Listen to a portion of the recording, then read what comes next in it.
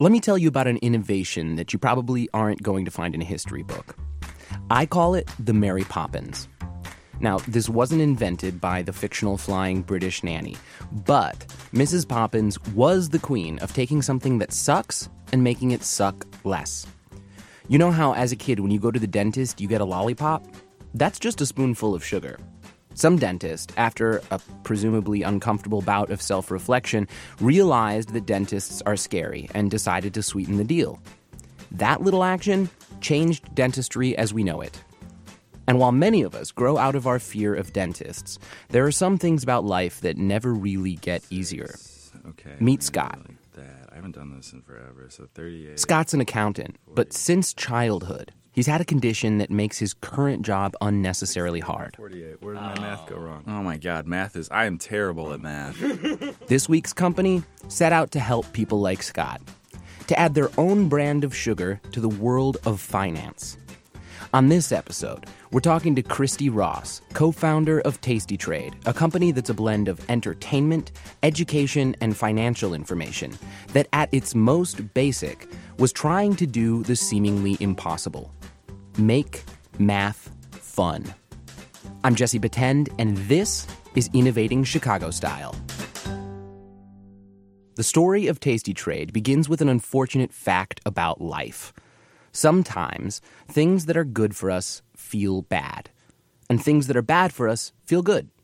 We all know it, but that's a really powerful conundrum, one that's not easily reversed. Our target audience historically in the brokerage industry has been the 45 to 65-year-old white male. Enter Christy Ross. I mean, that's just what it is. For Christy and her partner Tom Sosnoff, focusing on the typical trader was not the point.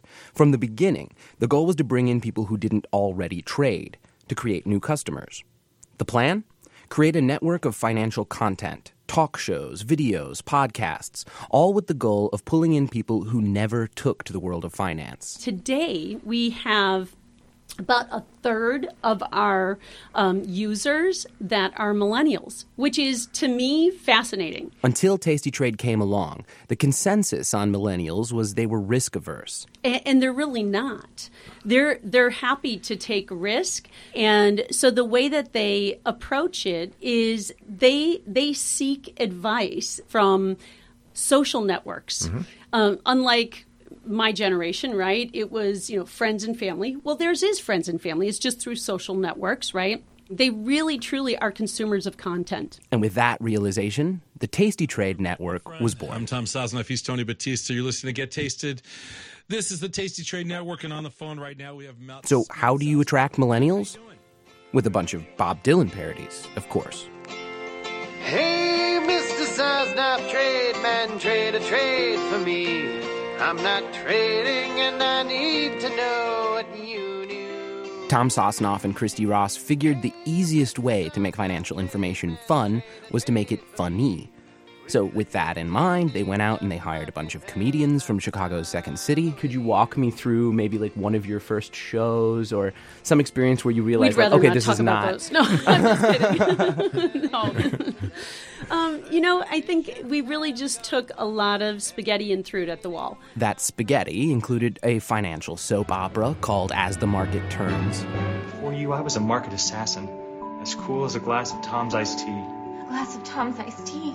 Why, that's scientifically the coldest thing in the world. A romantic comedy. I win double. Great job. Yes, and you get nothing. I'll pay you in love. That's not how this one works. I will pay you in hugs and kisses. There is no hug and kiss worth $1 million. Cool. I could make it worth $2 million. I've kissed you before, and it's not that good. A fully animated Adult Swim-style cartoon. Mystical reading of the tape. More trade ideas. And even a psychic. I'm seeing 3 letters floating around you right now. Do those mean anything to you? Well, yeah, I've been trading some ETFs, and those are identified with letters from the alphabet. But not those letters. Right. Right. There were also a lot of Bob Dylan parody songs. Come gather round, traders, and lend me your ears. We were probably a little too heavy on the fun side of things. We brought in a bunch of Second City comedians and realized that the balance was a little bit, instead of, 80-20, it needed to be 20-80 when it came to the fun side of things. And this was in the first year, really, of business. We said, we're going to accelerate this by paying a marketing firm, and we're going to get the name out there, and we're going to do it really fast, and we're going to spend money. Well, that was probably the worst $400,000 we've ever spent, and a huge waste of money because we didn't quite have our, listen, in the beginning, you're constantly forming and shaping and slightly pivoting. You were marketing and sometimes the why before you knew what the why was. You need to really, truly hone in your message. And while we haven't changed our mission from day one, it's about shaping it and how are you going to tell that story. And every entrepreneur goes through that. You don't have this down pat day one. And so we thought we were further along with that story than we actually were. Coming to that realization took the team at Tasty Trade some time. It wasn't until really 2 years into Tasty Trade that we said, hey, we need more of a 360 experience. Around this point, as Tom and Christy were realizing that their initial strategy was not quite working out as planned, another aspect of their business was really resonating. Our second innovation was attracting a younger audience by creating a front-end trading platform that was visual as well as approachable. Okay, I get that this might be triggering for some of you, but think back to grade school, when you were first introduced to fractions.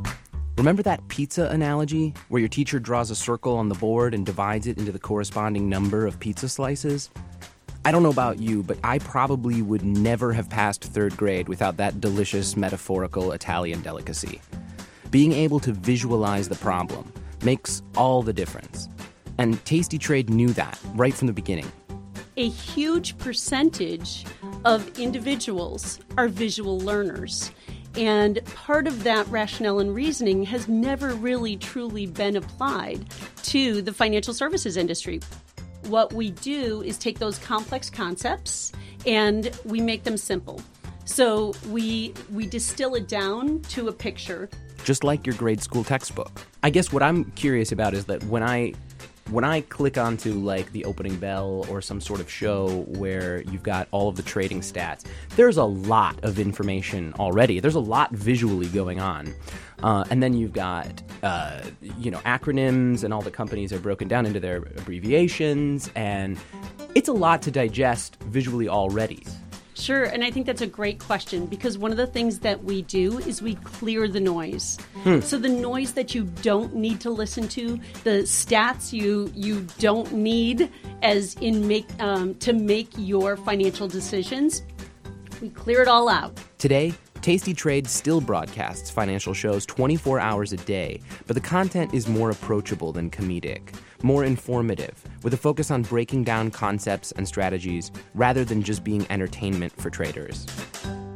One of the clear markers that I have seen in my career of startups succeeding is their ability to learn and not necessarily to pivot, but certainly to evolve. And it seems that's exactly what happened, in learning that, maybe this is a little too much fun.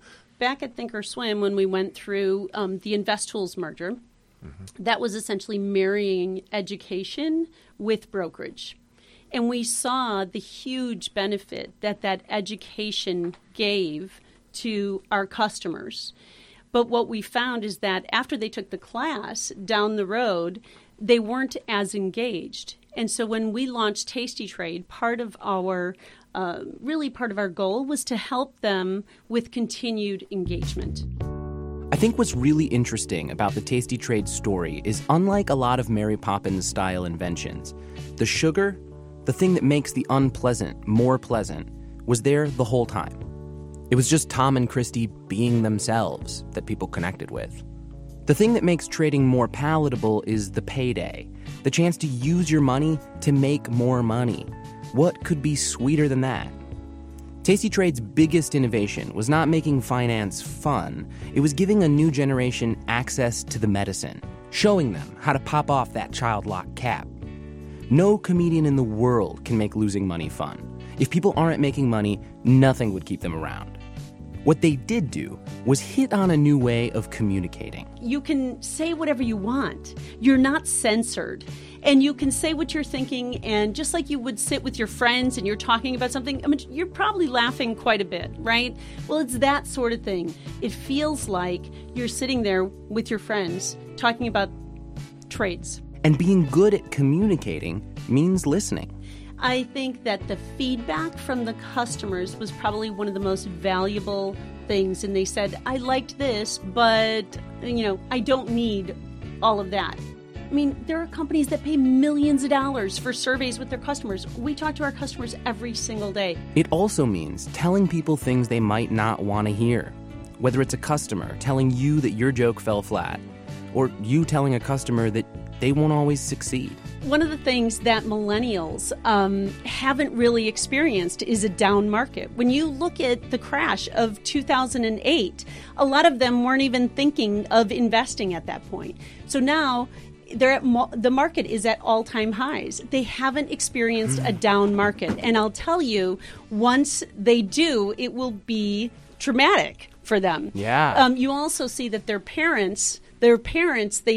are some that actually watched their parents go through the crash. And so they were, a lot of people had looked at millennials thinking, they're risk averse because of that. But in reality, they're willing to jump in and they're willing to take risks. The key is being able to understand how to maneuver the market, whether it's going up, down, or sideways. And that's what Tasty Trade does for them.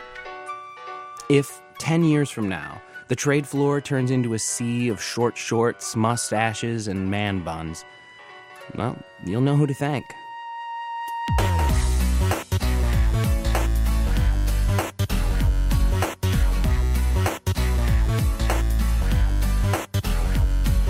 Innovating Chicago Style is brought to you by Chicago Innovation and Rivet Radio.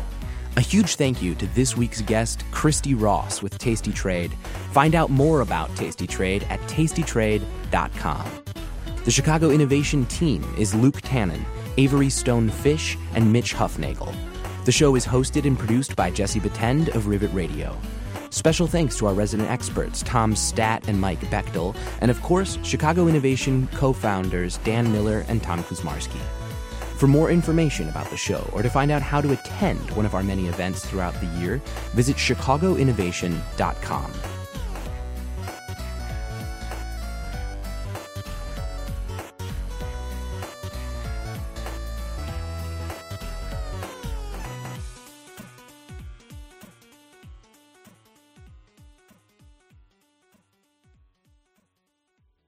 Hi, I'm Jesse, and I'm a millennial.